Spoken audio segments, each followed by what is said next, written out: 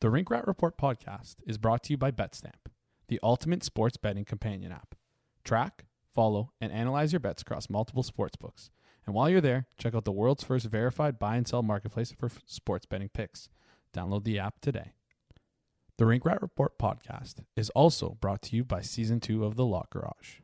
Host Marco Sciarra, a Toronto criminal defense lawyer, interviews various criminal lawyers about the practice of criminal defense, gets them to share their war stories, and helpful tips for up-and-coming lawyers interested in the area of law. Out now on all of your favorite podcasting platforms. Step into the garage, listen to the experts, and get a tune-up. Okay, we're recording? Yeah. Welcome, everyone, to the Rink Rat Report podcast. Today will be Wednesday, November 10th when you're listening to it. Most likely, it's Tuesday, November 9th right now for us. As always, joined by Josh and Jason. What up, what up? How's it going? Another good week. Yeah, Strong. few Leafs games to talk about. Unfortunately, ending on a loss there. But interesting episode coming up today. We did an interview with a mental performance coach, Jackson Slauenwhite. I hope I got that last name somewhat correct, at least. We're going to be playing this at the end of the episode here. He was giving us some pointers on essentially what does a mental performance coach do, and we were relating a lot of it to the Leafs and the situation that they're in and how the performance coach could help them. As some people would know, the Leafs just got a mental performance coach this year. Obviously, over the off season and even the beginning of this season, mental performance has been a big topic with the Toronto Maple Leafs. So I think you're really going to want to give that portion a listen. I think it was a very interesting interview. I learned a lot. Even when he was talking, I was taking down notes. But please excuse I listened back to the interview. Please excuse the first 30 seconds. I was atrocious in introducing him. It's a little bit painful, but just skip the first 30 seconds. No, listen to the first 30 No, the first 30 seconds. No, listen to the first 30 seconds. Okay. Listen. All right. Got to do me like that. And then you can write in the Rink Rat DMs, give Joey a report card. This was a C-. Joey, the vanilla podcaster of the week. Oh, God. No, I don't think anything. There's a couple players on the Leafs. I don't know how I would beat them, but yeah. Let's get into it. We got some topics to talk about. The insiders were discussing the Maple Leafs on their podcast this week. We'll get into that a little bit. But yeah, thoughts on this week in general, guys. Let's kick it off. Well, we wanted 4 points and we got it, but I don't think any of us expected both those wins to come from Boston and Tampa and then to lose to LA. Not saying that we played poorly against LA or played. I thought we played as a whole. I thought we played pretty well this week. It was a positive week for the team, and it was great to pick up 4 points. The LA game was. We'll get into that in a bit. But with Joey, what did you think about? Let's get into it now. You want to get into the LA game now? The LA game, it's fresh in everyone's head. Okay. I'm seeing a lot of we suck again, we're awful. Just got to remind people, you're going to lose games. Yeah. This is not like the Olympic tournament. It's not like, we're screwed, we're done. They're going to lose about 20 games. How many games does the President's Trophy winner lose about each year? I don't. Well, they're going to lose 30 if you count overtime losses too. At least Yeah. A 50-win season is a remarkable NHL season. What was it? 60 wins for Tampa that one year, and it was. Did they win 60 games? I know that's which means they would have lost 22. Exactly. That's an amazing year. I hate to remind you, but they're gonna lose games. And that's relax. Okay. Yeah, some of them are not going to be good. Mm-hmm. You're going to think, wow, they played bad. It's going to happen. I don't understand this I saw some people absolutely losing their minds, but we're not going to talk about them. We're going to talk about what happened in this game. So where do you guys want to start with? What portion of the team do you want to start with? Let's start with the start of the game, because that was a first 6-game start. That was just a flat start by the whole team. Specifically the D, I thought. We were talking a little before. The entire left side had just a terrible game. And Sheldon Keefe actually mentioned it. It's honestly something a fan would say. He said, I don't see our players getting neutral zone rushes like that where they can just take the puck through the neutral zone all the way to the net without even being bothered. He's saying, I don't see Matthews or LA has a few Nylander. players where it's just they're really fast, but there's not much else to their game. Yeah. And it's okay, wouldn't you game plan? Athanasiou, the number one thing with him. Yeah. He's a fast player. And he completely worked Morgan Riley all night. And then even his goal, I think his goal was off the rush as well, where he beat Jake Muzzin. Yeah. And he cut in with the. Honestly, that is a great move where you're on your off wing and you go backhand quick move and it really opens up the goalie because you change the angle so quickly, right? If you get it, if you come in on. Yeah, it's on your off wing, right? Like if you're he's a left-handed player, you come in on your backhand there, you put it through to the defenseman's stick, you get it over theirs, and then you're able to get the shot off. You're getting a decently clean shot off. You got some speed on it as well, and it works on those bigger guys because the big advantage that big defensemen like Jake Muzzin, we saw Austin Matthews pull this move on Mort Sider, who's about 6'4". Big defensemen have the reach advantage on you. If you're able to put it through that triangle gap on them, I mean, why not? And it seems like some of these players are figuring it out there. So that's a skill guy move. It is. It was a great move. Well, essentially, it was a nice move. It was a bad play by our defense. Yeah, that allowed it to happen. Yeah, it was a great play. But the point that Keith was trying to make is I don't see our guys off the start of the game getting free neutral zone rushes, and it's true. Really, if they should never be that bad to start a game. That's such a sleepy start, and not that you could see it coming. But when you win 5 in a row, and it's this is we got over the hump. We crawled all the way back from the depths of the start of the regular season. You're playing LA, who has Drew Doughty and Sean Walker injured, 2 of their better defensemen. It's a Monday. It's cheap tickets night. Relatively cheap tickets. No, for the Leafs, it was cheap tickets night. Ask Chep. Shout out Chep. No, it was, and. They were asleep at the wheel, honestly. And for me, when you are that bad to start, it's hard to dig yourself out of the 2-0 hole, even against any team, especially when you start that slow. They were really started slow from the whole team. It was a little disappointing. And the discipline didn't help them either. They finished the first period 12-6 in shots in favor of LA. At 5-on-5, I thought that I didn't think some of our bigger players played that poorly. The issue is they weren't on the ice. They weren't on the ice because we were killing penalties the entire period, and our defenses were fumble farting at the back there. It was really weird because it was seemingly basic plays that LA scored off of, but our defense's positioning was so bad on these plays that it allowed it to turn into essentially a breakaway. And I mean, when you look at both of the plays, how come both of our D are playing on one side of the ice on them? It was something so basic where it's okay, you're a left defenseman, you're a right defenseman, kind of stay-ish to that side. They weren't, which was really confusing watching that back a couple times. I had to watch it a few times. I'm wait, why is Sandin on the right side there? And it led to the goals. A little sloppy, things you want to clean up, right? But everyone will always relate it back to this in the playoffs. It's true though. Those are sloppy tendencies where maybe in the regular season on a sleepy Monday, we can excuse it. In my opinion, it's not great, but it was a sleepy Monday game. It was a prototypical trap game. They talked about it on the radio too, and that's a very narrative and hyperbole based thing to say, but that's what happened. LA came in, they really started hot. Leafs started slow and they lost. It wasn't that complicated of a game. And the funny part is second and third period, the Leafs really started pushing, but it becomes a little bit of too little, too late.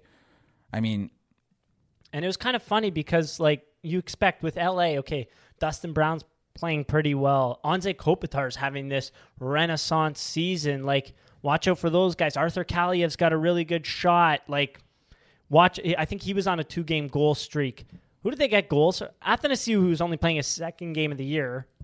He's a depth player. Trevor Moore. Goal and assist from Athanasiou. Trevor Moore gets his first point of the year there. And then Philip Deneau, the Leafs killer, the defensive center, gets a couple goals on you and an assist. He had a really good game, actually. He had a great game. I think he had 6 shots or something. 7 shots.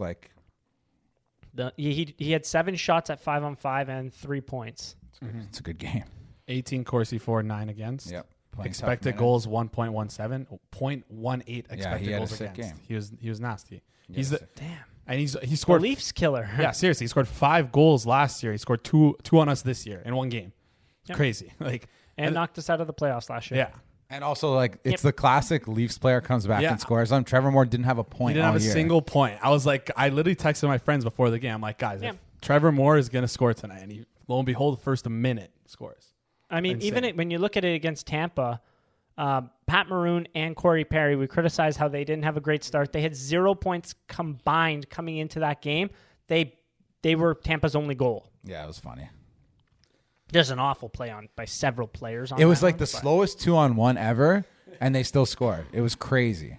Oh, yeah. Jake Muzzin TJ Brody on that sorry to jump around here, but Brody on that play, fantastic fake slap shot, gets everyone to bite, sends it over to Muzzin, who's got a good angle, and then just Muzzin shot gets blocked, puck goes the other way, and then he just makes an ass of himself running into the crossbar there. Yeah, that was rough.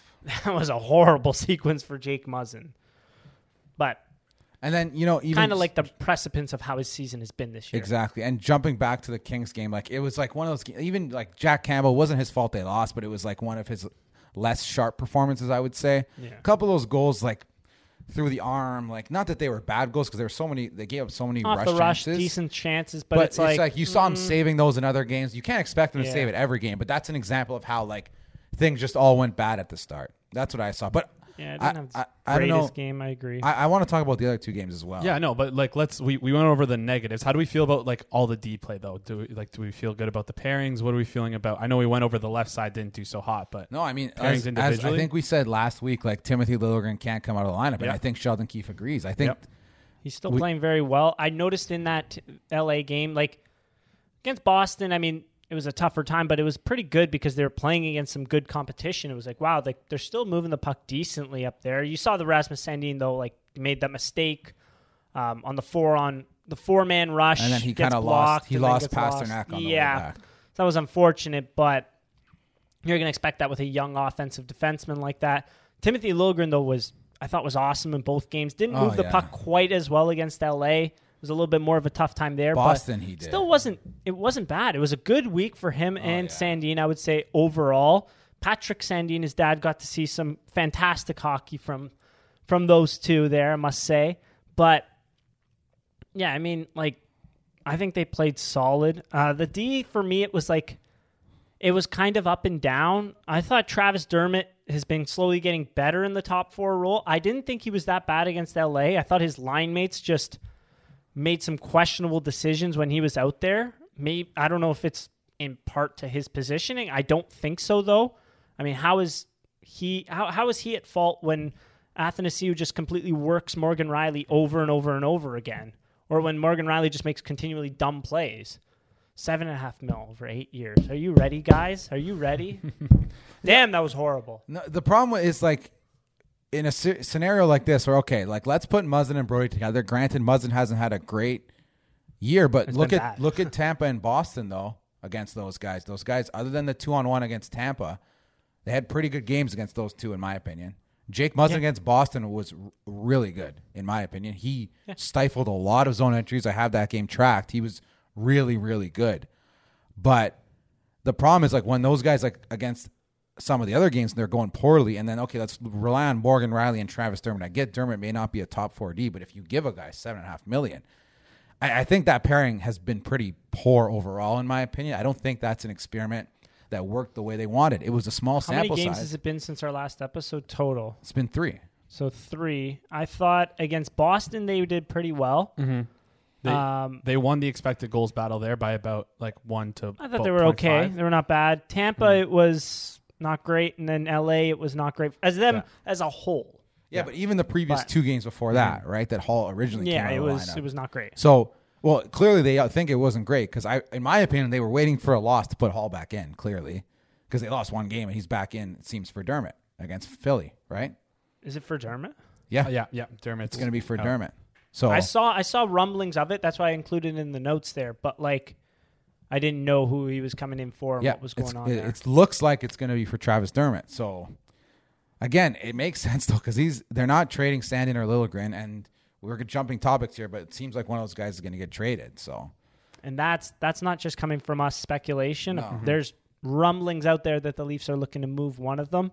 And when you think about it, it kind of makes sense. If you have a $1.5 or $2 million seventh D-man that's just sitting in the press box, that cap space can be allocated better elsewhere. And I think some teams see some value for sure in one of those two I players. I don't think 100%. it'll be a giveaway. I think for one of those players, you'll get either an Get a little early bit. day 2 pick, maybe. I don't want to say a second for sure, but like you could probably get a 2/3, maybe a second for one of those guys. I don't think that's out of line. They're younger guys, cost control, right shot D, who have NHL experience. Well, Hull's not young. Okay, but Dermott is young. What do we see given for some of these D at the deadline who are just PK specialists? Like you get second round picks thrown around like candy. Right? I'd almost wait until the deadline and then move on. No, but then you can say there's a possibility you've created their value. Or you could say you get them the whole year. Like That's maybe true, you have to give a little more. A little more, yeah. Sorry, we jumped topics here, but one thing I wanted to get back on track here, like, okay, LA game was bad. I thought Boston and Tampa were really, really good games from the Leafs. I thought they demonstrated, chips are down for your top 6 guys there. Like, those are tough matchups. And they've scored 14 goals in a row now. The big 4 players have scored 14 goals in a row for the Toronto Maple Leafs. So Power play, we saw them start something from behind the net. the power play last 3 are games, ya? I think, has looked really good in my opinion. Yeah. I think they've moved the puck more. It doesn't I still don't think they're moving enough, but the puck is at least moving more. Yeah. which is making a big difference. And we're starting to see people or players in different places now. They're not just, all right, you're the half wall, you're the bumper, you're at the like everyone's moving around, right? Yeah. And that's what I think that's what we wanted to see from the start. So these are all good signs, and we're producing. So that's One-time options getting used a little Well, bit. yeah. I also like to see Tavares. He's a great net front presence. We saw he scored a goal against Boston, the 4th goal, where he's just dummying Mike Riley in front of the net. Honestly, Nylander gets a shot after a penalty kill. You get the Nylander Tavares Matthews line, which I love doing that after the penalty kill. And Nylander gets a strong shot on net. Tavares, great screen, throws Mike Riley on the floor and puts the puck in the net. But an example of him knowing how, like his spatial awareness, if you go back and look at the 1 goal scored against LA, Mitch Marner gets the puck below the red line. It's a very slight move. Tavares just literally takes 1 stride to the left, opens himself up, 1-timer in the back of the net. That's what goal scorers do. He You is see exactly. David Pasternak does that a lot. You'll Absolutely. see him he'll be standing up and it'll be a shuffle. It'll literally just be like a shuffle like a goalie would do. He'll shuffle to one spot over and then just pow in the back of the net. Like Power that's how pitches. you sustain high level play as your legs go, right? Like I compare it to when I watch. This is jumping around again, but when we watch Simmons and Richie play with Spezza, right? Those guys get a bit of PP time as well. Like I've seen Simmons, he hasn't scored that many goals, but he does a good job of knowing how to get open in front of the net or at the side of the net. Compare that to Nick Ritchie. He has no idea how to do it. Well, he has, it looks like he has no idea where he is. But that's a great example of like you can put 6'3", 220 on the board every night, but on the ice, does it translate to anything? I don't know. I think it was Tevi Mendel sent us a DM saying that what does Nick Ritchie do other than be 6'3", 240 So far, nothing. and play like he's 185? Yeah, so far nothing. But I did think he played. I thought him and Kasha were like really fired up to play against Boston again. It seemed like, in my opinion, Kasha was flying around the ice. He had 5 carry-ins alone for himself. I think he had the most on the team against Boston, actually.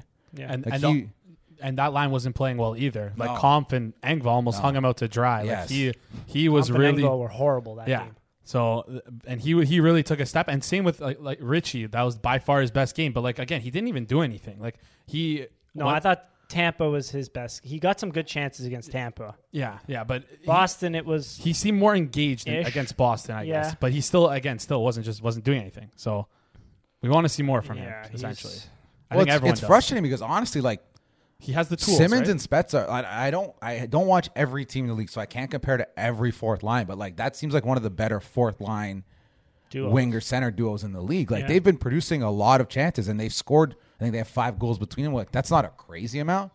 A lot came in the beginning there. They've been a little bit dry lately, but the chances are still Simmons there. against Tampa should have scored 2 goals at least. Oh yeah, I think he led the team Breakaway, in chances. 2-on-1. Like you said, Generated 4. his individual expected goals like 1.5 or something, or 1.15. It was the highest on the team. Yeah, and that's something I want to talk. Like I think that's been a really good combo for us so far. Yeah, I've seen people criticize the depth, and they go into the top line has scored 14 in a row, but it's like okay, the 4th line is still generating chances. Yeah. They play 8 minutes a game. You can't expect them to put up crazy numbers. And then jumping off that, Jason, sorry, I want to give your point, like hear your point on this. Like The problem with having the strict shutdown line with Kampf at center is like you almost can't play those guys when you're down. No, you can't. Like, Yeah, I don't think their goal is to have a strict shutdown line. Like they're talking. And what about, the hell is David Kampf? That guy is a negative offensively.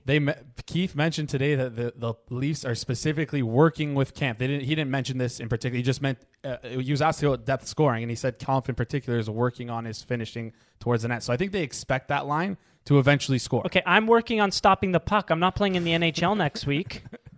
but David, Jason, I know he had one I'm goal just- last year. He had one goal last year. I'm just reading the tea leaves Yeah. as to what Sheldon Keefe tells the media. That's All what right. and to me, I don't think what they believe they have in their third line is a pure shutdown line. I think they still expect them to go out and get It goals. seems like it though. Like Pierre Engvall, I've really praised the fact that the way that him and Andre Kasha are able to skate the puck up the ice, get it from point A in the defensive zone to point B in the offensive zone. However, Pierre Engvall is getting into one of his grooves. We've seen this so many times now, where he plays really well and then he tails off. He has gotten so bad that he's started passing to nobody. He has made a habit of passing the puck to ghosts.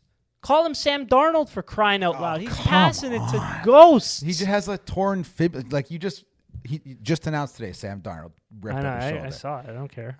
Come on, He still saw ghosts against the Patriots. again. But yeah, But, anywho, like, it's gotten to the point where Pierre Engvall is almost like, I don't know, he was okay last game, was he? Like, it seems like he'll probably be the odd man out. Like Richie should be the odd man out if Mikheyev comes back, and I think.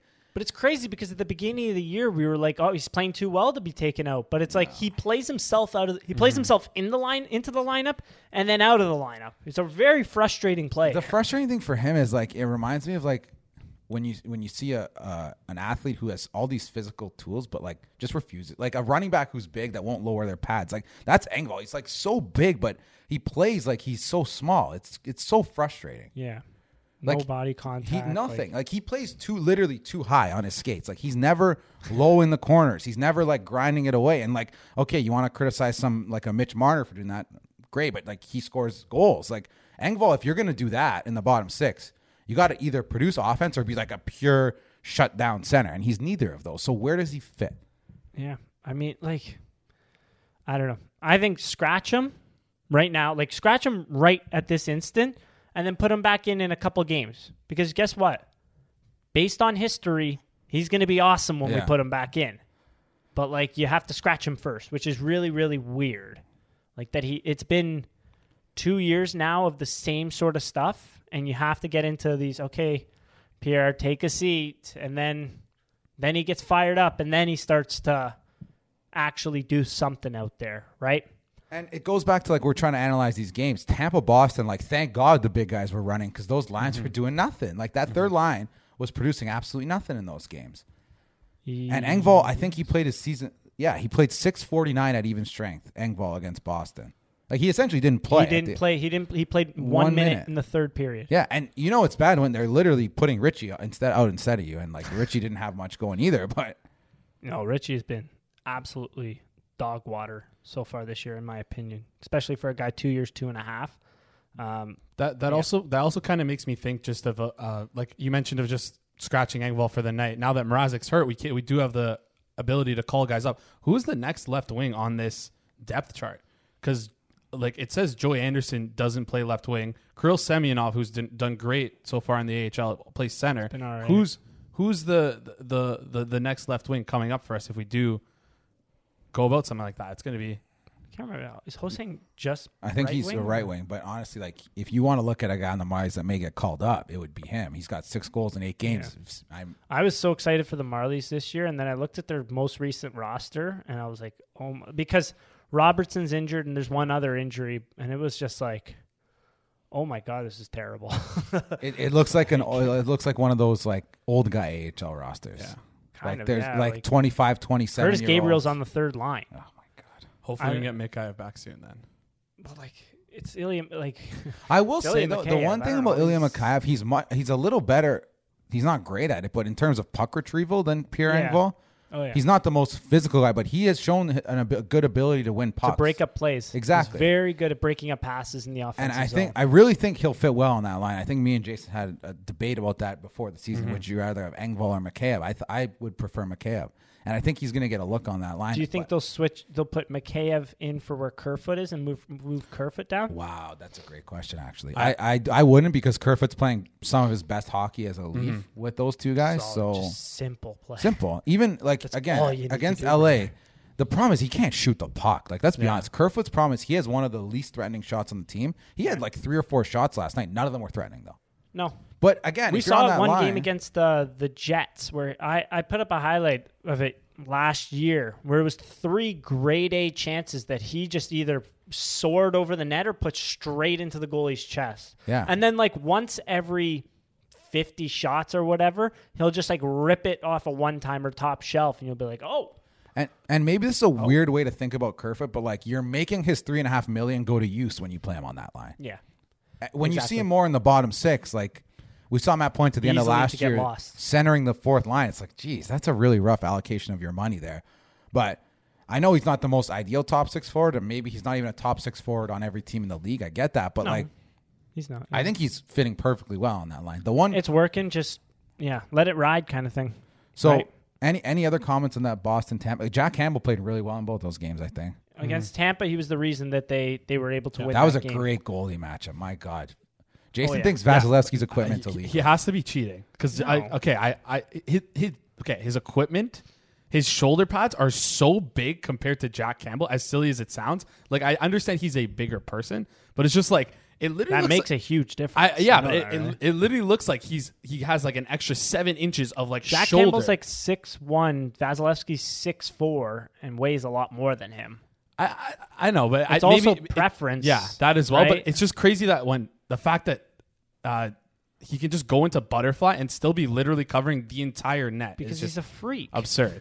But he's a freak of nature. I brought it up last year in the playoffs. He's literally the best goalie of this generation. He's going to go down as one of the best of all time. He is the most talent out of anyone ever. This is he's not as good as McDavid is as a player, but in terms of physical skill and talent, it's harder to see with a goalie. But watch how easy he just gets across the ice. Mm-hmm. I get that some of it is is so good that he makes it look so easy. Yeah.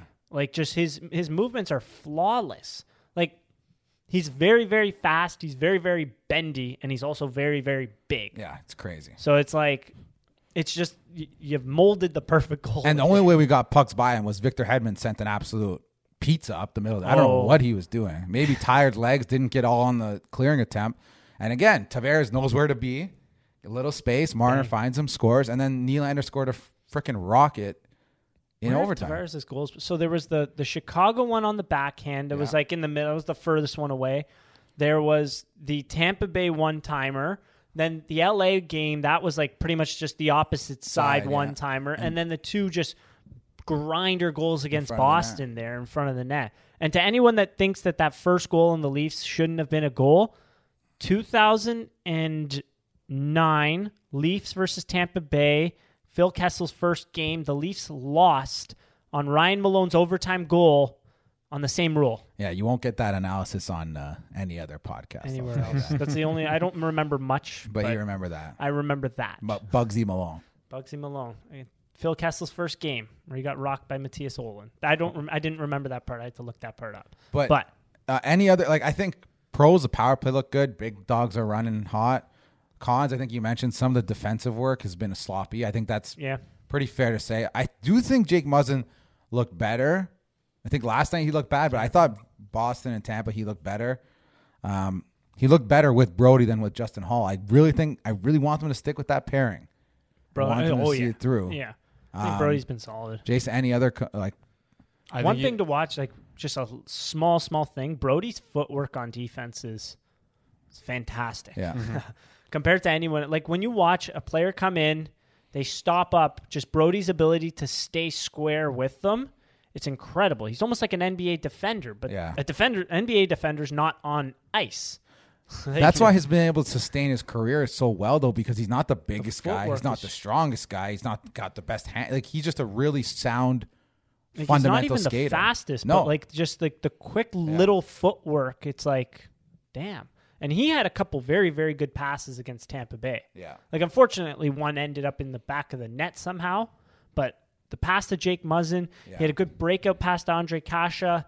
And then there was one other breakout pass that I'm drawing a blank on for whatever reason. But just all led to great scoring chances. Thought he had a solid game. For some reason, he sat for like a 5-minute period against them. I don't know if they were trying to like push out Sandine, Morgan Riley more, but thought that was kind of odd. But anyways, any other thoughts you got going on? No, I think we hit the nail on the head. Their power play looks good. We looked good even though we lost one. We in the loss we still looked strong. We still looked good. We just gotta again fix the same issues. It was just starting strong and being consistent. Good. So it was a positive week for the Leafs.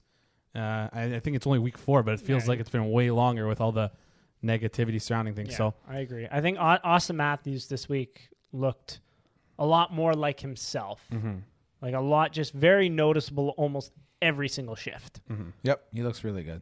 No complaints there for me. Yeah, not at all. The one thing, the penalty kill, I think it's been solid. It's been interesting to watch how it works.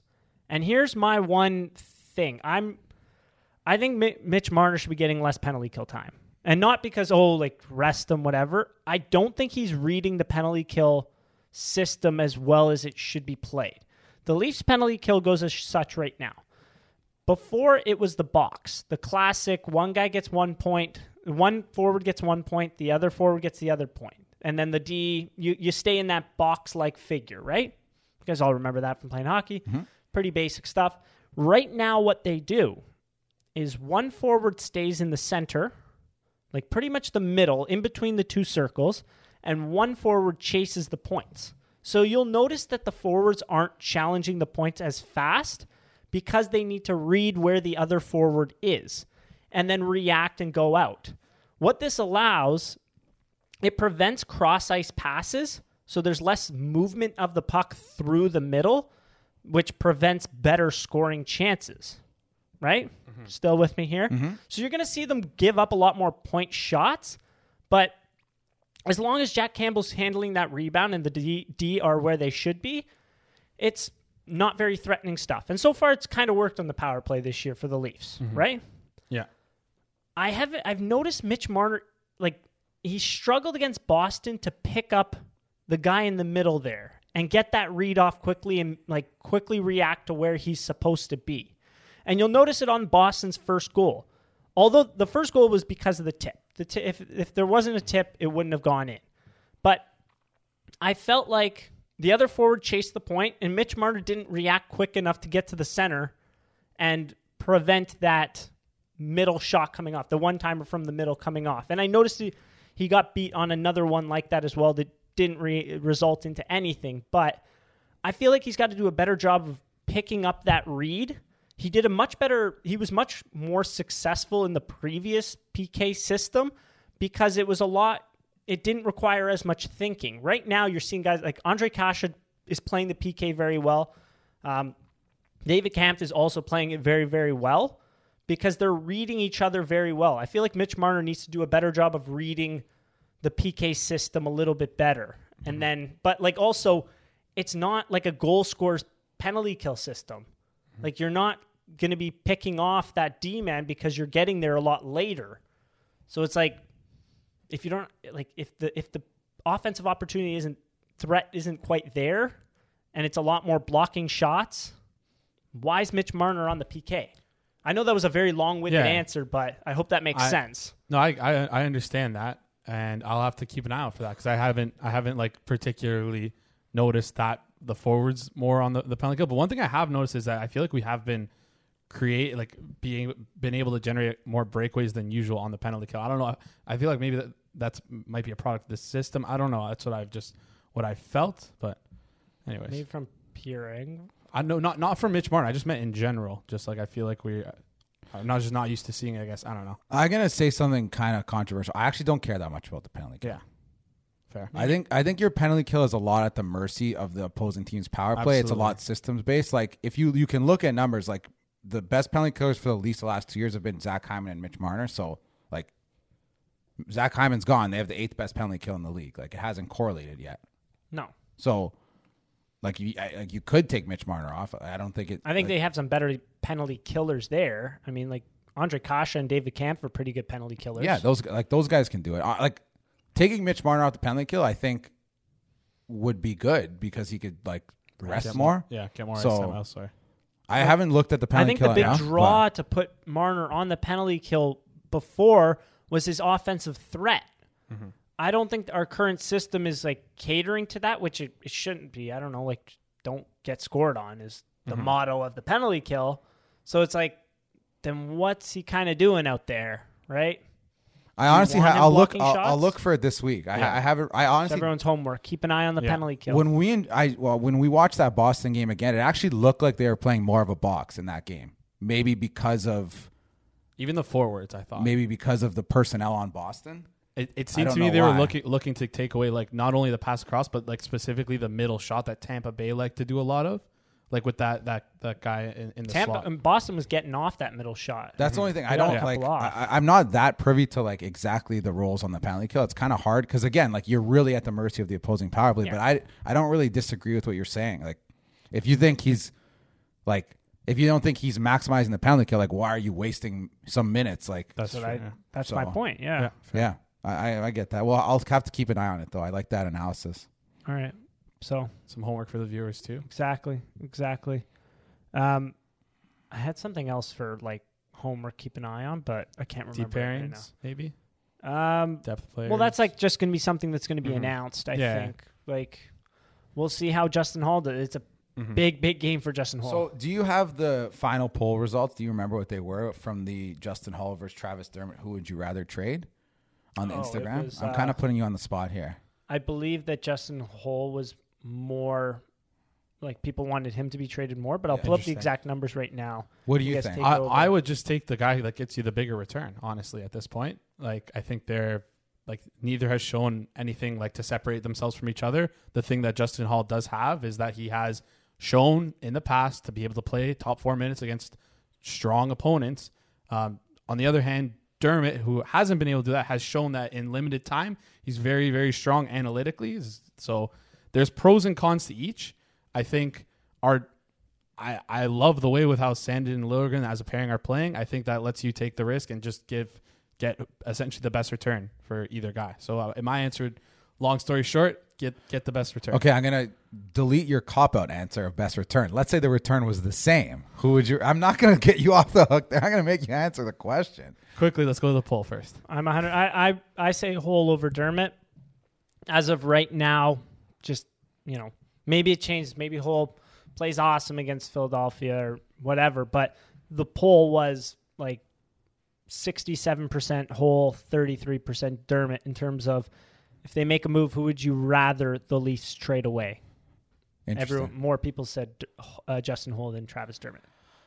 I don't know if I disagree with that. The thing, I think you said it perfectly. Dermott, this is going to sound like simple analysis. Like when he plays against weaker competition, I think he plays really well. I think when he plays against better competition, I think he plays really bad. And I think Hall falls in the middle. I think he almost plays the same against, but that's not great. It's like he plays mediocre against all competition. So I don't know who you would prefer. Yeah. But What does the zone entry data say so far? Travis Dermott's better. Yeah, especially On at breaking zone up zone entries? entries for sure. Yeah, Way better. Wow. Yeah. At in terms of like anything past the red line, like you said, like Dermott's like his brain breaks, even some zone exits, but like he's constantly in the right position. He does a good job with his stick. He hits but again, a lot of that is against lower competition. Yeah. So you tend to see bottom six players dump it in more, right? Compared to top six players. And one thing I've noticed from what we've been watching is just that it's not his issue isn't when a guy's in front of him. It's when a guy gets the step, he doesn't know when to turn and how to kind of react to a player going around him if he's like going to get beat. That's where he struggles. Who Dermott, did we see that against? Was it Tampa Bay? I think Tampa Bay. Boston, I think maybe. No, Tampa Maybe Bay. He Tampa. got worked by someone because of the positioning. Yeah. So yeah, it's, it was Tampa Bay. He gave up a pretty good chance because he didn't turn the proper way. sometimes like he has decent gap control on guys coming in towards him, but once they get on his hip, he struggles. Then But again, Morgan Riley does that every single that's shift. true. And Jake. It reminds me of Jake Gardner. The other problem with Hall is he was an absolute disaster getting out of our zone this year. Like he has like, been, yeah. It was so bad. It was like he's not really the rough. puck mover. But yeah, I think it's close. There's something about Dermott that like you wish you could just squeeze it out of him. You know, like you could see it there, like the physical talent, the draft pedigree, everything. It's like points you towards Dermott. But again, like how much are we putting stock into like Hall's good 40 games last year? Because he did have a good 40 game stretch, kind of tailed off at the end. Like I just really hope that Leafs management doesn't look at this year's nice burp. Wow, we're on our A game today. I hope the Leafs management doesn't look at this year's decor and go like, oh, they were good last year. It'll continue into next year. At the trade deadline, if it's still like very, very up and down, you need to upgrade defensively, right? Yeah, I agree. I'll be honest though, like I wouldn't hate, let's say they do trade Justin Hall, I wouldn't hate trying some Morgan Rielly, Timothy Liljegren, and Rasmus Sandin, Travis Dermott. I really wouldn't. Like, I think, honestly, maybe I'm jumping the gun on Timothy Liljegren. It's going to be tough for Timothy Liljegren because Morgan Rielly's can be a disaster out there. I know, but honestly, like, from what I've seen from Liljegren, I'm solid. Not shocked, but I'm, like, really impressed. Mm-hmm. He really doesn't do anything poor. He does everything really well. He's defensively responsible, sure. I'm not going to lie. I'm surprised that it is translated as well as it has because we saw all of this preseason. We saw all of this in the AHL especially. Seen it for 2 years in the AHL. The passing, I've seen it for like 5 now. That's nothing new. But the defensive play, it's like, okay, like it's looking a lot better in the AHL. But historically speaking, when you look at it, like how many rookie D-men have been able to step up and play against good competition in the NHL? Rookie D-men. Good competition in the NHL and succeed at it. They need to be eased in. That was my thinking. But he's doing pretty well. Absolutely. Because his game is so well-rounded. And the Leafs took their time with him. Maybe that's a good thing. Hell. But also, something maybe goes into the fact, like, most of his previous work in the NHL, like, 1920, he had maybe 11 games. 11 games, Last 2 like year was 5 2 game games. stretches. But it was like really sheltered minutes. He essentially wasn't playing. No, it was very, very and sheltered. last year was just spot work, a game here, a game there. I think there's something to be said about, okay, Tim, you're playing 7 in a row now. Just go play. Or whatever he's played, 6 games in a row. Go play. And I think this year they had to do it as well, where it's like, but he grabbed the whatever you want to call it by its horns. Yeah, and he's been really, really impressive. The only thing, like we talked about, is like him and Sandin together, their gap control is not NHL level yet. No. But the other thing I wanted to point out is teams are also like, I guess because they're smaller, this is a weird thing. They're dumping it in more against those guys, regardless of the gap control, which again, may be a bottom 6 thing. But the thing that's good about them is they're so quick to pivot and get the puck out. Yeah. It actually works to a benefit. I think a lot of the thought is these are 2 smaller Swedish defensemen. Maybe we can dump it in and really punish them. But they're so quick at getting the puck out. We did see Sandin, though. He got beat on, I can't remember who it was against. It was a bigger forward. And they were able to get the body contact on him and cause a turnover there. Again, they didn't move the puck as well against LA, which was interesting. Sleepy game. Yeah. I hate that. Chalk excuse, it up but to it a was. sleepy game. It really was. But, And one other thing I noticed when we tracked the Boston game, like Boston dumped it in almost more than any team that's played the Leafs yet. And I get it because that's kind of Boston's MO. But I really think that is not the way you beat the Leafs. Like, even think about Montreal. Montreal liked to dump it in the playoff series, but most of their goals came off the rush, right? Yeah. And we saw that with Boston. Boston dumped it in all night. Their third period goal was on the rush. Like Marchand spins back, passed it across, and they scored a power play goal. Like their dump-ins really didn't lead to much all night because the Leafs have primarily good. How did the Kings score? Off the rush. Off the rush, and a couple turnovers, but off the rush. Off the rush. Few of them.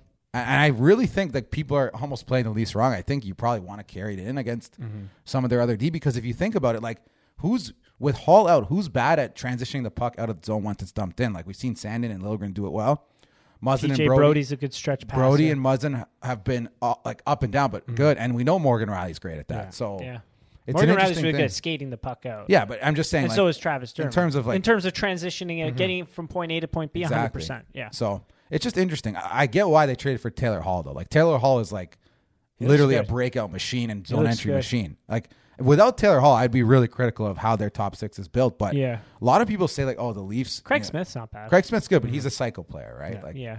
but he's a good cycle player though. But I heard on the radio, oh, the Leafs 14 goals in a row, top players. Like, what if they're not going well? How are you going to win? Like, no offense, if Boston's top players aren't going well, they're literally no chance of winning games. Find me a team in the league where that's the case. Exactly. Yeah. So even Tampa, like we talked about, their tapped was not, I know Corey Perry and Pat Maroon scored, but like not much threatening from that bottom 6. Really. No, they got absolutely nothing. Yeah. But kind of interesting that Taylor Hall completely worked David Kampf, but Anze Kopitar got his lunch eaten by him. Interesting. Kampf is still, he's going to be an all-season experiment for us. I really think they're still going to trade for a guy at the deadline. We'll see. At center? Yeah. Yeah. I mean, the Tomas Hertl situation, like, when you break, it's not going to be like, at the deadline, if San Jose's in a playoffs, but like, San Jose might look at it like, I don't know if does Tomas Hertl want to re-sign? He knows the cap structure of the team. Like, will he want? Well, they're going to get $7 million freed up from Evander Kane, And I still think it's almost too early to like look at the standings. Yeah. And be like, this team's bad. Like, is Colorado going to be bad all year? Probably not. Like, you know what I mean? Is Buffalo going to stay like around a playoff spot? No. Like, probably not. Detroit's up there. Will they remain the same? I mean, Detroit's interesting. I mean, they got some young guys in there. no, so I think we'll Detroit. Honestly, is Detroit closer than Ottawa? Like, I don't know. I don't know. That's a question for another podcast, but like, it's not that different if you look at their team. I like Mort Sider. Mort Sider and Lucas Raymond They look pretty good. Lucas Raymond has been phenomenal for them. So is Moritz Seider. yeah, they've both been really, really And they good. already have Dylan Larkin and So it's Tyler fine. Bertuzzi and Fabry and Yeah. What does Ottawa have? Well, Ottawa has no never mind. Batherson, What but does it's like Ottawa have? They it's have some good similar. players. It's similar, right? Yeah, it's a similar situation. I agree. I'm looking like the teams in terms of trading. Like Dallas, how's Dallas doing? Yeah, Dallas is kind of struggling. Anaheim is doing well, but do you think they'll like any of those D would be available? Is Seattle going to keep struggling? Like I could see them. They're still a young team. They still need young players. Like we know Arizona's going to be bad, but who from that roster are you actually interested in? I don't know. Castle's getting moved out for sure. The one that's interesting to me is Chicago because they're like with everything that's happened, like they fired their GM, they fired their coach. Like, ooh, there's got to be Tyler Johnson. There's got to be something there. Tyler The problem Johnson is retained. I know, but he's got how many years left? 3 years? That many years? Yeah. I thought it was one. No, I don't think so. Oh, Let me look. But Never mind then. Anywho, I'll let 3 you more look. years. 3 more. Okay, never mind. Damn it. We'll start talking about. Thought this, I was but, on to something. Like I don't know. Take a look. Maybe someone like, Trade deadline player of the week. I love that. I like that one. Anyways, so we touched on Justin Holl. Oh, so for Jake Muzzin this year, is there something in particular that you're seeing that's been different from other years? I think for me, it's hurt. weirdly been decision making.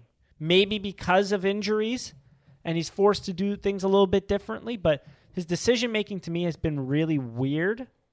Is there anything else? Like I think he's physically? had like either good games or bad games. Some of them could be like brain farts. Some of them could be injury. But again, I thought against Tampa and Boston, he was pretty good. Like he was really good in my opinion.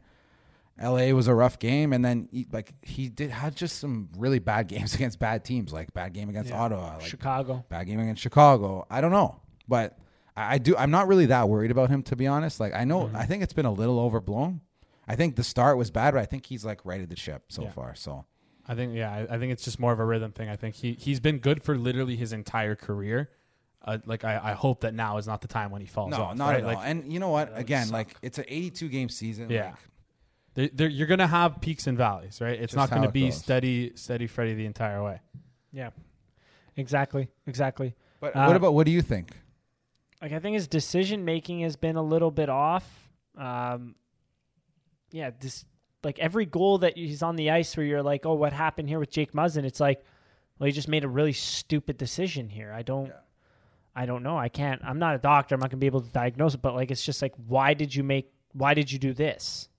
Right? It's not like, oh, he's slow and he got beat to a puck battle or got outworked or whatever. It's just like, why are you being an idiot? Yeah, and I think those things can be like a variance thing too, right? Mm-hmm. Sometimes that ends up in the back of the net, sometimes it doesn't. But I'll call it when I'm concerned about a player. I'm not that concerned with Jake Muzzin, to be honest. True. Do you guys want to get into a little bit Tavares injury? Yes. Well, he took a maintenance day. But the report that I read was he might not play. Him and game time Kosh might not decision. play tomorrow. Yeah. Oh, game They're time decisions. going to travel, and there'll be probably game time decisions. So John Tavares and Andre Kosh are game time decisions against Philadelphia. So I was going to ask, if that's the case, what would the lineup look like? You think? Well, Semyonov's going to draw in. And it would be And Semyonov Anderson. and Joey Anderson. Because they're on the They're on the active roster, roster right yeah. now because they got called up when Mrazek got put on IR. Yeah. We saw Andre Kosh, it was the shoulder. Yeah, that was a dirty Tom play. Witzing. What was it again? I can't remember. I can't remember. I forget which defense. He kind of just not Oh, that fell on perfect. him, and then He fell with his weight yeah. on the back of his was head. that like the essentially. first play? No. No. It was in like the third period. Okay. But also, this is really bad to say about a player, but I actually kind of understand why Kasha gets a lot of injuries. He plays with no fear. He plays with reckless abandon. You see it a lot. He's has no problem putting himself in compromising positions, which has maybe been bad for his career. But you can see how he ends up with the puck a lot. He really has no fear at all. No. Just something I've noticed. He's been great. I mean, the point total's not going to show it, but he's been great. He's fourth or fifth on the Leafs in shots, and he's not playing that much. He's shooting 2% or something. He's going to score goals. And at times his pylons are teammates. His teammates are pylons. Exactly. Do you think they'd put Marner back with Matthews if Tavares was out, and go Kerfoot, Nylander, maybe Semyonov or Joey Anderson? That'll be something to. I don't understand why they would shift the lineups that much, but that'd be interesting. It's something to keep an eye on for sure. For sure. Because historically they've done that when Tavares has been out. Mm-hmm. They like putting Marner and Matthews. We'll see. I don't know. Mm-hmm. Interesting. Yeah, that is true. All right, let's get into vanilla and favorite player of the week. Sounds good. Who All did right. you guys have? I sent you 3 of each. I responded to the Half the Insta roster. story, and Joey said, "Why did you name the whole team?" But I wanted Is it not all true? these guys to get recognition, both positively and negatively. But I like hearing the Instagram All right, answers first, and then you can end with my Instagram answer. get into it. All right. So let's start from most recent to earliest. So Stu Mills said Tavares and Sandin. Sorry, was that Tavares obviously favorite. No, he's saying Sandine Vanilla. Oh, okay. Sorry. Oh, okay. I wish you could do 2 questions on the same Insta story. Make it so much easier. You could Yeah. but whatever. Put Sandin as vanilla. I don't think he's not going to win it at all. So you said Marner, Tavares, Liljegren, Kampf, Engvall, Dermott. That's what I wrote. So Kampf, Engvall, Dermott as vanilla, Yes. Mm-hmm. and Marner, Tavares, Liljegren as favorite. Yes. I think Marner Tavares, because if you criticize them for not producing and then they just keep producing and scoring goals, you got to. They've been give it to crazy them. good. Yeah. And I really, again, shockingly impressed with Liljegren. I think Campbell had a bad game last night, so I didn't add him. But I think if you had to say player of the month, it would be Jack Campbell for me. Yes. Oh, yeah, Jack Campbell's been. I mean, yeah. If I put this up, yeah, you're right. If I put this up one day before, it would have been been. Jack I think it would have been Jack Campbell. Yeah. Second star of the week, I believe, for the NHL. Yeah, he was. The entire NHL. I know. He was great. All right, let's get into some other ones here. Michael Impey said favorite Tavares, vanilla Engvall. Yeah. Good one, Imp. Julian Gaudio said Tavares and Richie again. Yeah. I think that's going to be a popular one there. Mm-hmm. Tevi Mendel said Richie vanilla. John favorite. Casey 3.6 said soup carried. All right. Mm-hmm. Joe Muscatello said Nick Ritchie. Vanilla. Just Nick Ritchie. She's been that bad. He's been exactly what Jimmy Vesey was for us last year. Yeah, that sucks. No, No, 100%. So he's been the vanilla player. literally exactly the Jimmy V. Can we Sorry. just say that's why? I don't know Sorry. if everyone knows that's why it's called the vanilla. Is that rude to Jimmy? Because, well, I don't know. It was in the Amazon. Yeah, series. in the it's Amazon their series. fault. To It's his not ours. It's face their said fault. the Jimmy VC experience has been vanilla. Yeah. So, Andrew Mills asked us to clarify that. That's why. Shout out Andrew. Yeah. anyways, might as well just call. I mean, we all know it. It's the Jimmy VC Vanilla Player of the Year Yeah, award. yeah. So if you're wondering, that's what it is. Yeah. Jen Squisato said John Tavares has been literally leading this team. It's John Tavares 110%. I don't hate it. Andrew Mills said, "Can we keep the same?" Can't remember what he said. I think it was Tavares and Marner and Richie and Hole. Hall. Hole hasn't played. Yeah, but But yeah. Ryan W. said John Tavares and Pierre Engvall. Yeah. Jesse Austin said favorite JT, Vanilla Richie. I believe they said the same thing last week. Kind of funny. Johnny Clasby said John Tavares and Jake Muzzin. Ooh. And Kyle DeMarkey said Logren Sandine pair favorite and Richie Vanilla. That guy's smart. I could just tell. That's a good one. I could just tell. What do you think, Jason? I love all the love for John Tavares. Yeah, he's a guarantee to be on. Yeah, he definitely deserves it. But like, a lot of this is because he's moved with Mitch Marner now. No, like, it's just a coincidence. Okay. All right. Anyways, but I'm just saying, like, I want to give Marner his credit because he just gets thrown garbage. That was at him. sarcasm. I know. Yeah, sorry. Yeah. To That clarify, was that was sarcasm. You shocked me for a second. It can't be a coincidence. All these guys have career years, No, including but Austin behind- Matthews, yeah, by the way. Behind every good Leafs goal scorer is a Mitch Marner playing on his wing. But JVR has, what, 40 million to thank him for? Tyler Bozak got Tyler 50, Bozak's got holy 15 smokes. mil. Yeah. and then did nothing after. Yeah, no, I think definitely Tavares or Marner as the favorite, and I like your three that you picked. You hit the nail on the head. But for me, Vanilla, it's not even a competition at this point. I would say Vanilla, Richie, and Engvall. Is that fair? Yeah. Richie versus Engvall. I What do think you that's think? 100% fair. Because you got like 3 or 4 Engvalls with the Richies there Yeah. too. Yeah. And then Tavares kind of just won it. But who do you want to? Do you want to like maybe? So what's been interesting though this week, the past 3 games, the expected goals number for Tavares and Marner, Kerfoot have not been very good. Is there any concern there, or is it being because like last game it wasn't great, and then No, I think game- the third period against Boston and the LA game, it was kind of bad, but they're also like still generating high danger chances, which is good.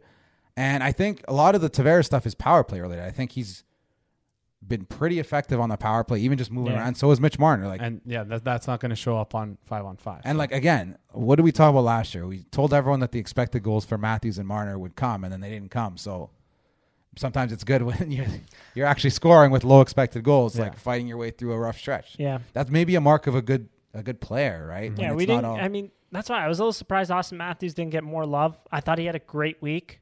I did too, but I think still not fully clicking that Yeah. line. Yeah, I it's really, not as really vibrant don't as- think it's. Yeah.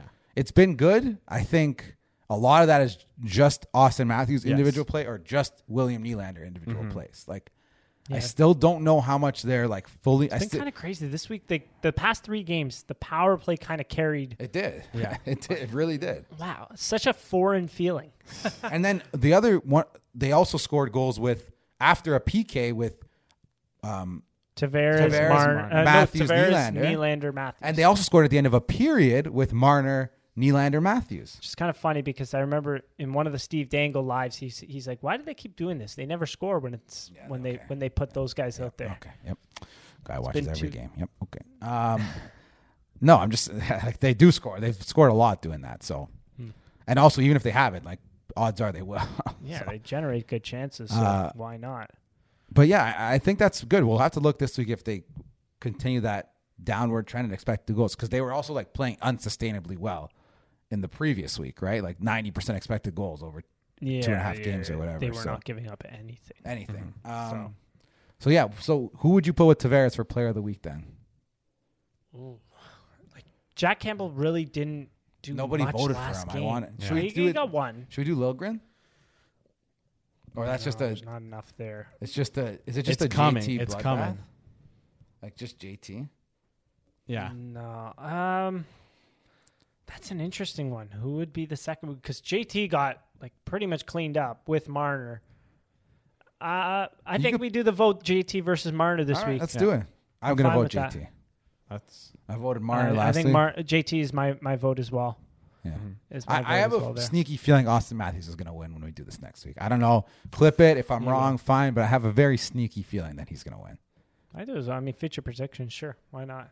You know what? Another See it. problem maybe with why Matthews isn't getting this is like we kind of keep missing. Like we did it against like after the Vegas game, he just scored 2 goals. And he didn't score in the games ahead of that. And then after the Boston game, he had just scored 2 goals in that game, but then didn't score against LA. So maybe just a timing thing for him. Like You know what I mean? Like interesting. from when we're actually doing I the thought he ball. looked pretty good against the Kings. I thought he was Like, the best lead forward against the Kings. Yeah, he was that play where he just picked up speed through the neutral zone, took the puck, and then tried to put the outside inside kind of move on Quick there, but put it over the net. That was so nice and really nice. I thought they were buzzing that night. Also, and in the third period, he was getting pretty frustrated, throwing the body more too. Usually, when he does that, the next game he comes out pretty hot. And maybe it will be with, not saying he's been bad, but if it's with Mitch Marner, it's probably a good chance he'll score against Philly. Yeah. Oh yeah. All right. So, anything else to touch on? I think we've. Do you want a quick preview the Philly? Yes. So we got Philly on Wednesday. So when you listen to this, then you got back-to-back Flames at home, Buffalo on the road. Yeah. I haven't had one of those Buffalo back-to-backs in a while. It's usually not go well for the Leafs over the last couple of years, and then Nashville at home. I think it's on a Tuesday. It's a bit of an up and down schedule. I like Philly's lineup. I think they have a lot of depth. I think they might have Ryan Ellis. A lot of talent that can score goals. Yeah, so Philly is like one of the deeper teams in the league. They just don't have like high-end talent. And the question for them is just going to be, can Carter Hart continue to right the ship? The other thing is it seems like Ryan Ellis and Kevin Hayes may come back. So that would be a big boost to their lineup. Not for sure for Wednesday, but seems like they're going to come back in the next week or so. So kind of prediction-wise with Philadelphia, like what I've seen, the few games that I've watched of them, they're going to get outshot. The volume is going to go against them. However, they have some guys, as I mentioned, I think last episode, they have some guys that can put the puck in the net. So it's more so of if you give them an opportunity, their finishing ability is really good. So expect the Leafs to win the deserve-to-win-o-meter. The issue is you really need to shut down JVR, who has put up 35 goals in a season. Cam Atkinson, who's put up 40 goals in a season. Claude Giroux's an excellent point getter. But okay, you shook your head when I mentioned those first two guys. Those are depth guys. I know. That have put up 30-plus goals You're in right. a season. Claude Giroux, Sean Couturier. If Kevin Hayes is back, Konechny is a fantastic player. Yoel Farabee's another good player. Like, it's good depth. and the list goes on and on. I'm not even a Philly fan. I'm just rattling off. The other one is players from Derek Brassard has played in Kevin Hayes' spot. And he's actually played really well, which would probably surprise a lot of like Ottawa fans specifically. But he's played really well. Like, he's been a couple other Islanders. no, and the last Arizona 2 years since. he's been Nothing. rough. But I still think they probably will be. I don't know if they'll be favored on the road. It'll be a close game. Like, we took a bath last night on the Leafs. We've had them for the rink wrap pick. It's tough. That was a tough. They're one. minus 240. How are we doing on that, by the way? A little up and down. You know how it is. Go follow us on the marketplace, please. But yeah, I think Philly is a really deep team. It's going to be take advantage of your Rasmus Ristolainens. exactly. It's going to be goaltending for them still. This goaltending's been good so far. Martin Jones probably won't keep that up, and hopefully Carter Hart does for them. Martin Jones has looked okay. I mean, we'll see. We'll see. You're right. And then the Flames, one of the hottest teams in the league. You want to talk about your boy? What, the third line guy who's going to make Team Canada? Andrew Mangiapane been absolutely lighting it up this year. He looks great. I haven't gotten to watch any Flames games, but they're good. The only thing for them is they're still like, I don't want to say thin down the middle, but like, yeah, Monahan's been disappointing. Backlund seems to have taken a step back. Broken. Elias Lindholm has been probably their best player this year. The thing I like about him is he plays a good shot suppression game as a center. So like, he's pretty good at keeping it like even keeled on the ice. Like, not much happens either way, but he's a great finisher. He's been a great finisher his whole career. So he has that, like, not necessarily a shutdown center situation, but, you know, he can play that kind of mold while still scoring the odd goal. So he's like almost a perfect second line center in my opinion, but yeah, they've been like kind of unsustainably hot so far. Yeah. So, and Markstrom's like playing unreal for them. He's a good goalie. And we'll see. We know Buffalo will just call it a trap game. Yeah, absolutely. Man, well, who's playing in net in that game? That's the biggest question for me. It's a back-to-back, right? The Leafs. Is it going to be Hutchinson? Probably. Or is it going to be Wall? I think it'll be Hutchinson. Keith's been threatening with Wool or Woolley Colgren, the goalie. saying, they've been playing pretty well, which just Joseph Wool, my big thing with him is like the physical talent is there. We've seen him put up some monster games in the AHL. It's just then the next game he gives up 5 goals on 25 shots, and his numbers just get completely worked. So it's like The consistency still needs to be worked out. You need some patience with him. It's not because I've seen people, we have to see what we have in him. No, you do not. Alex Nedeljkovic was a 25-year-old rookie, and look how he's working out. Pretty damn good. Thank God they took their time with him. He was on waivers at one point. Goaltending is weird. You have to take your time with it because it's such a mental grind to be able to be a good goaltender in the NHL. Absolutely. Totally agree. I think that's an interesting topic. We'll probably be talking about that, I think, next time we talk Leafs, because especially if it's bad, because then I've already heard some of it, like, Mrazek, injury prone, what depth do you have? But he's out a month. It's not good. So, yeah. And then they have Nashville. Michael Clutchinson. Nashville's almost exactly as you'd expect. Like, they played the same way for almost 10 years. They're a pretty strong defensive team. Their forwards play strong defensively as well. Duchesne's having a better year, which is good. Good for him. I'm happy for him. He's really struggling, but Roman Yossi's the best player on that team. Makes $10 million a year. No, I mean he was like he was caca last year. It was horrible. Him and Johansson combined for like 45 points. Yeah, so I think it's an interesting mixed bag of teams. Nobody quite as good as Boston or Tampa. Buffalo's pretty bad. Other than that, I think you have three teams the Leafs are better than, but we'll see. It'll be competitive. Yeah. It'll be an interesting. We haven't seen a lot of these teams in a long time, so it'll be very interesting. And we'll see if the depth can step up. Because unfortunately, the scoring is not going to stay. Friday, Saturday, back to back. Yeah, Friday. Those are always fun. Oh, those are good. If they win, I mean, the last time. Yeah. Womp womp womp. But the worst Friday, Saturday. Whatever. That was horrible. Bad. Anywho, we get a little Phil Tomasino preview in Nashville. Yeah. I like that guy. He's a good player. Anywho, think that closes it out. Oh, my last note on Nashville, that guy Tanner Janot, remember, I think Nashville protected him, and we're like, who the hell is Tanner Janot? His family probably didn't even think he would get protected. 4 goals this year at 5-on-5. They knew something. 4 goals at 5-on-5s leads the Nashville Predators. They knew something. They knew something that we didn't, clearly. We're stupid, and David Poile has had a job in the NHL for as long as he has for a reason. Anyways, let's throw it to the interview now. Thank you, everyone, for getting through all of that. We've got Jackson Slauenwhite, mental performance coach. I think it's a very, very interesting interview. Give it a listen. Let us know what you think. All right. Now we're joined by Jackson, mental performance coach. His @ is Locked In Performance.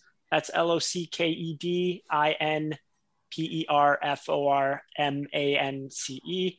I know gave me a weird look that I had to spell it out.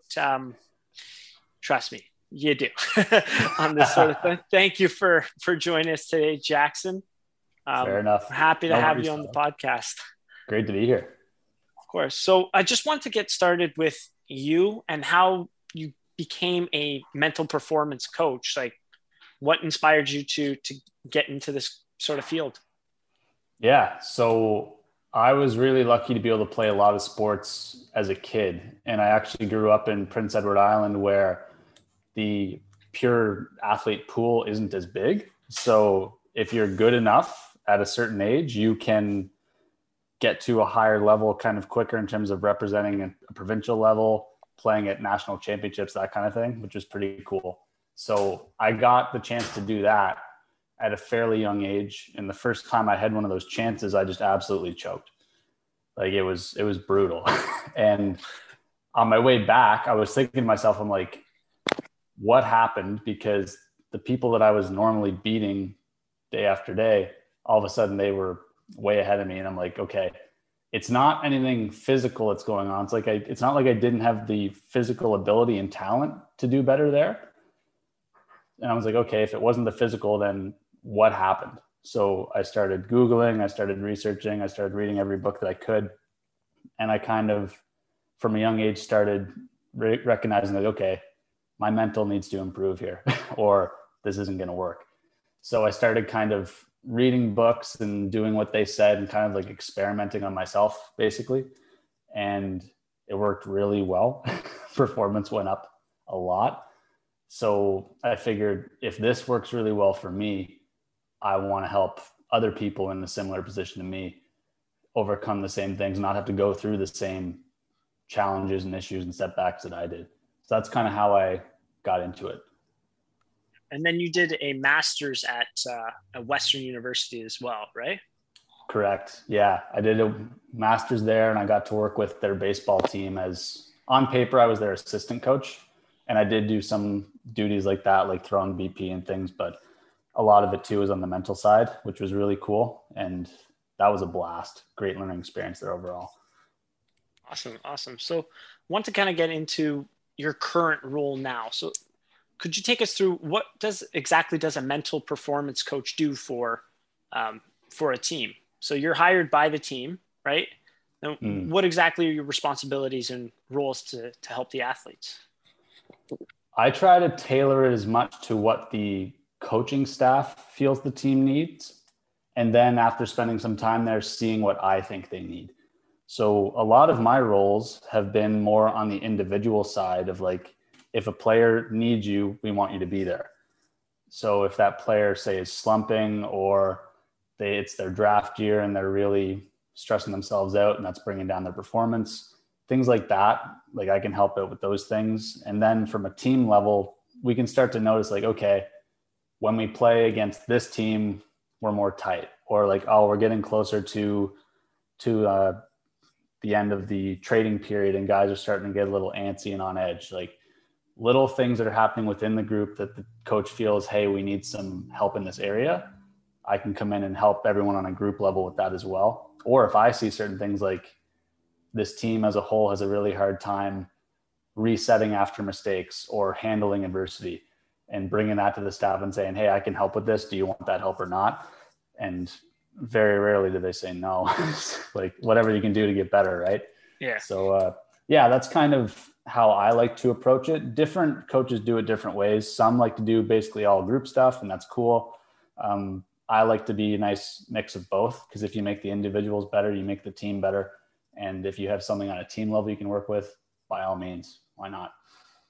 Makes sense. And it's interesting you bring that up. I actually know someone that it was before their last year in the OHL, they had their best year.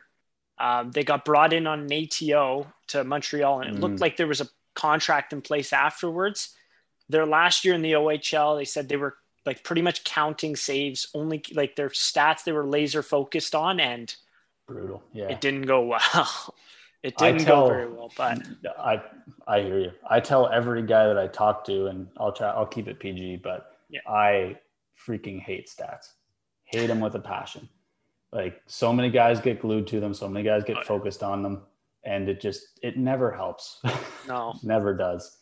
So yeah, I feel for the guy, and I see players all the time who are either already down that route and they reach out, or they're just starting to go down there. And especially at this age where guys are trying to get to that next level and they're very close, the closer they get, the more they think they have to pay attention to, oh, this is what's going to get me there. Mm-hmm. But no, it's the quality of your play night after night that's going to get you there, not the numbers that come with it. The numbers are just going to fall. Yeah, it doesn't help, especially as a goalie. When I was at playing at Laurier, that shot clock behind you, and you're just kind of almost doing mental math, like stop this next one, then it'll be. Yeah, I'll be up to 900. I just got lit up. It really didn't matter what was going on. Josh, you had a question there? Yeah. So when people hear, a mental performance coach, hockey has this really hardened culture, right? Like maybe 20, 30 years ago, people would say, oh, why do you need that? You're a tough hockey player. But we've learned so much about like the importance of mental health, and just even not only in a day-to-day life, but for a lot of these athletes as well. Do you think that the role of a performance coach is becoming more and more relevant and more important as we've learned, the more about the importance of mental health? Oh, 1,000%. And it's so great to see the field kind of not as much being recognized, but almost exploding and being put to use. That's the most important thing. And it's even being put to use to the point where like teams don't just have one of me who are there for like mental performance. They also have someone who's more specifically on just like the more mental health things as well. Mm-hmm. So they have a bunch of range of like people working on this stuff. And I'm so glad that the culture is starting to shift over in this direction. Like, as you know, culture shifts slow, especially in a game as old as this, but it's coming, and the benefits that players are getting, it's it's unreal. I'm really happy that it's moving in this direction, and I really hope it keeps going because players are benefiting, and something you don't hear about as much either, coaching staff is benefiting too. Like we aren't just here for players. Like coaches are under extreme pressure, staff are under extreme pressure, and we can help with that. So I hope everyone benefits. Wow, that's interesting. I mean, you don't really think about like the coach in these scenarios, but like if the team loses 6 in a row, then it's their assets in the jackpot, so to speak. 100%. And the coaches have even less control over what's going on than the players do, right? Exactly. So, and usually the less in control we are of something, if it's something that plays a factor in our well-being, we focus on it more, whether that's good for us or not. So coaches are actually pretty susceptible if they don't keep the right kind of mindset about things. Interesting. Oh, that's a good point. I wanted to kind of transition now. We had a couple Maple Leafs related questions. This is a Toronto Maple Leafs related podcast. And we were talking off recording. And as you mentioned, it's not physical with them. It's between the ears. Like when you see someone like Mitch Marner go to the playoffs 2 years in a row now and not perform up to the level that he's supposed to. And I mean, even in game 6, we saw him almost in tears in the penalty box because he made a puck over glass penalty. Like, what do you see there? And what do you see that the mental performance coach can kind of lend a hand to a player like that?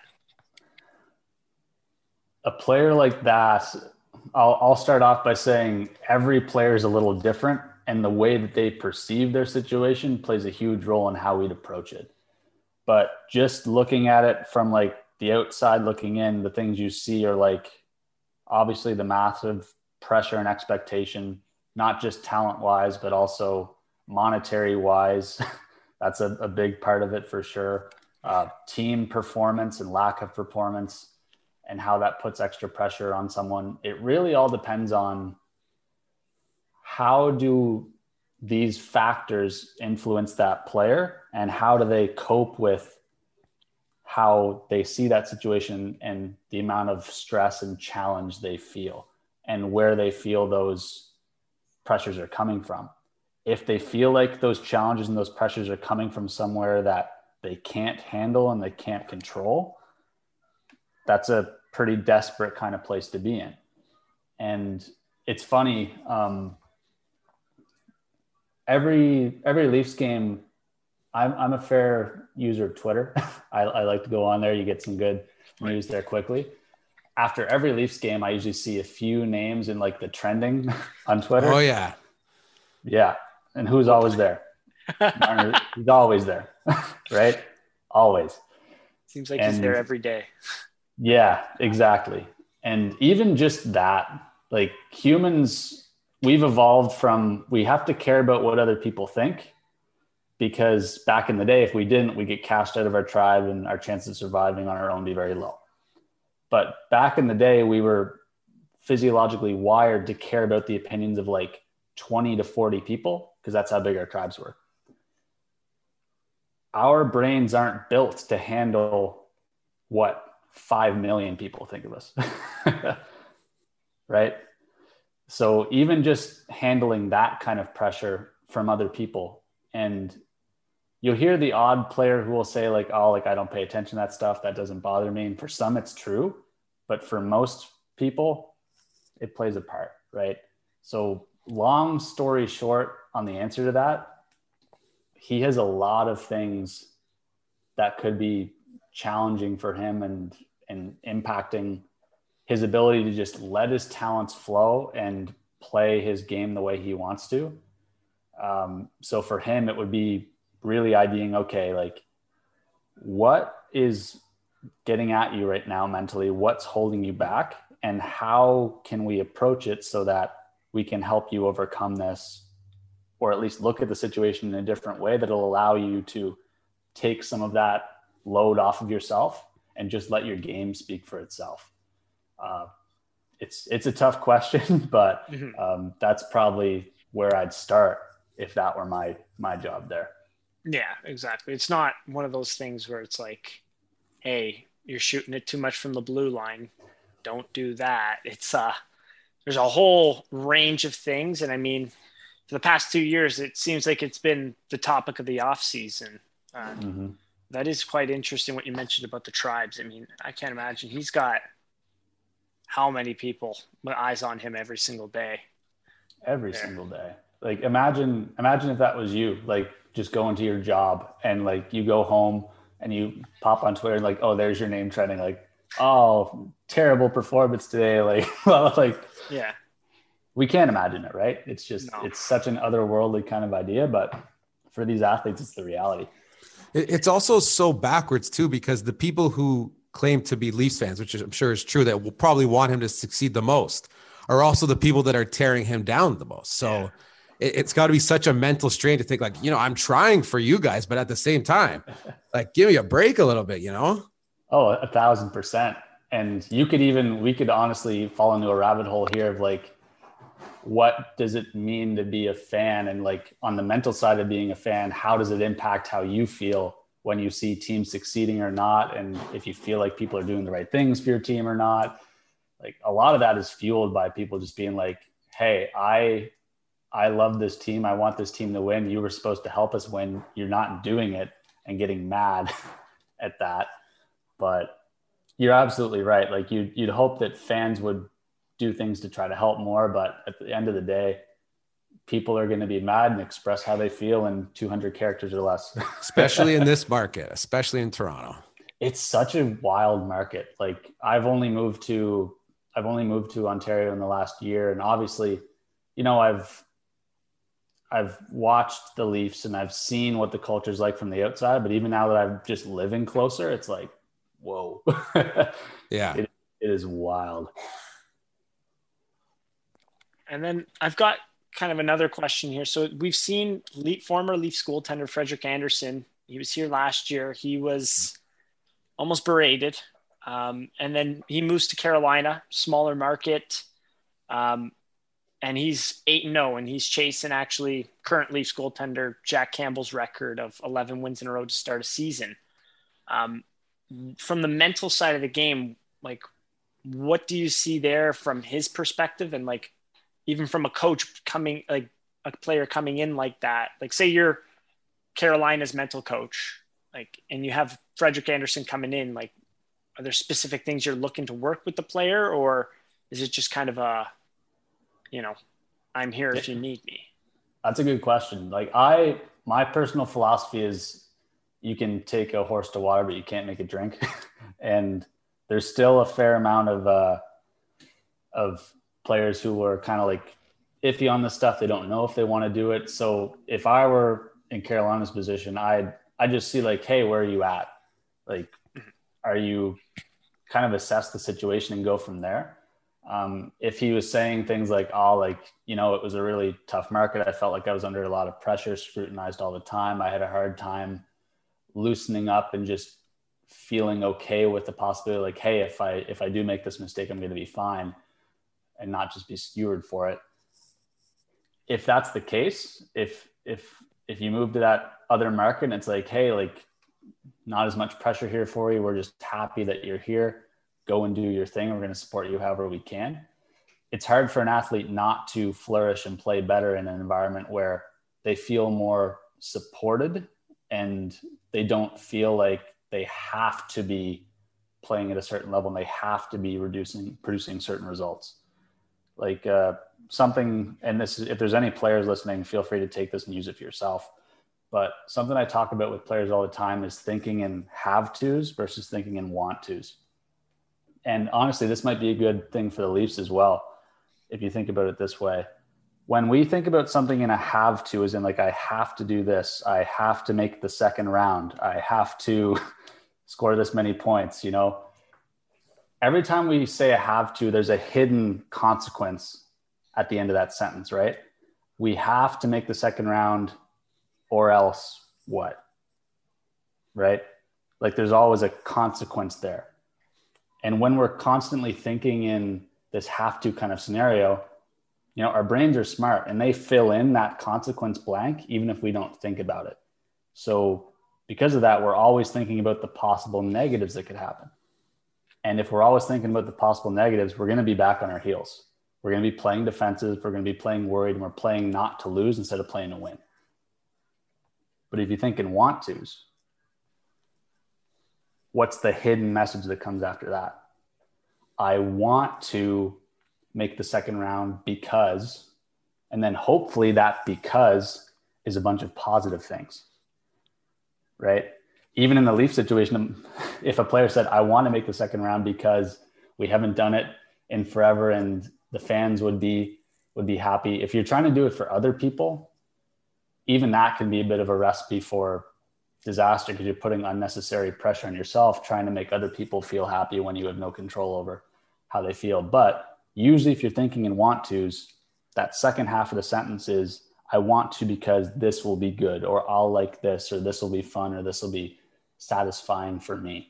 So for him, I feel like I'm just going on kind of a rant here, but in general, this is good. Keep going.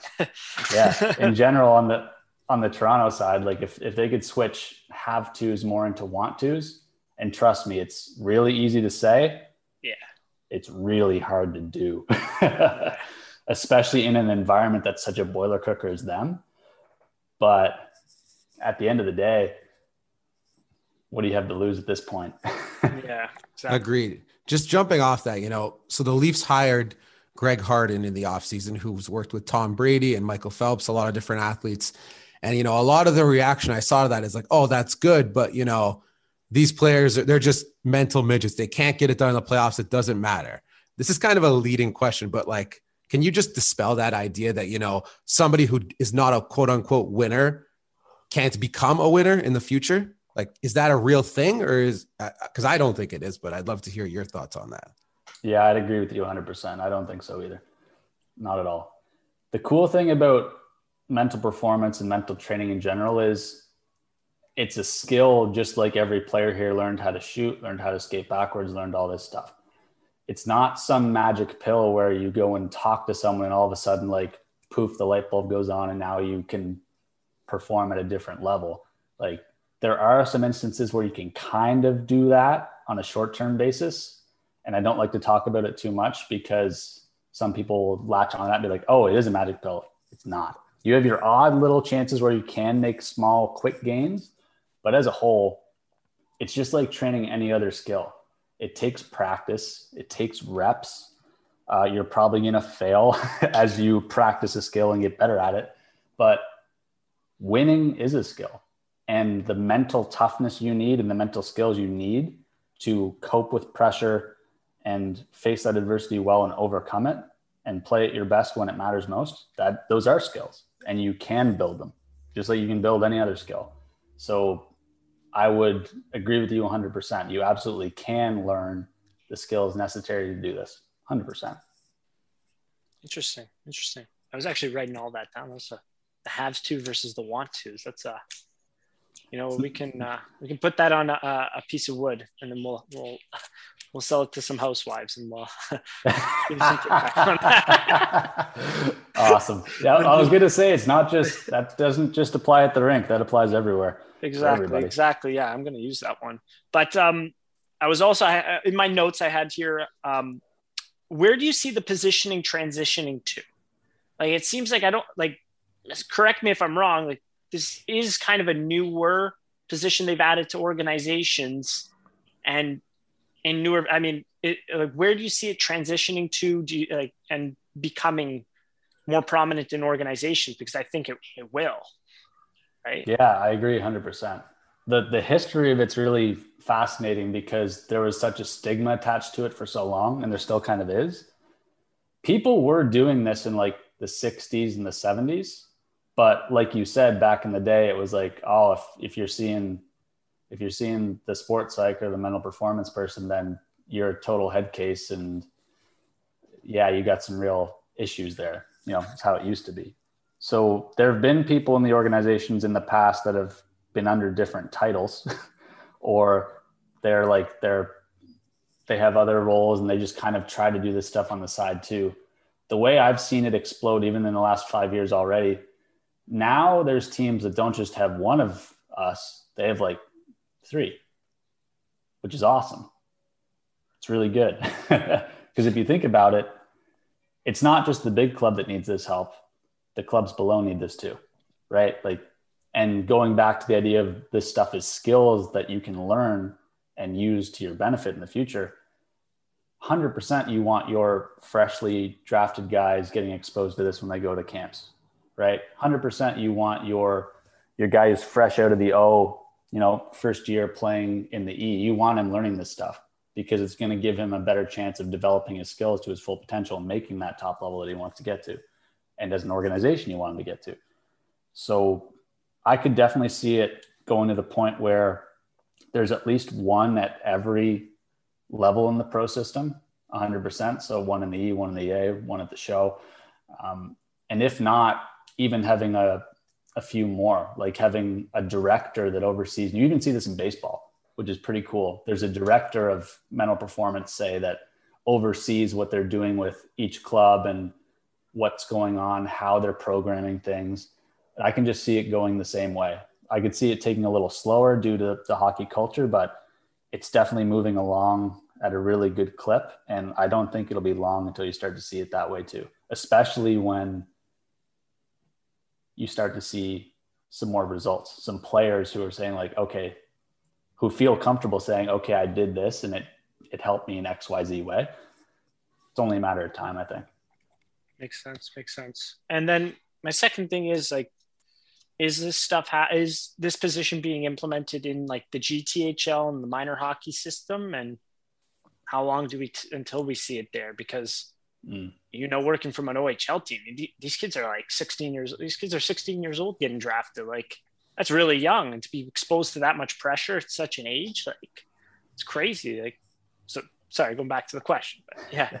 No, dude, you could go down that rabbit hole too, because it's 100% true. In some ways, these kids at that level, at that GTHL level, at that CHL level, even the OJ, like, because you have kids who are going for the NCAA route too.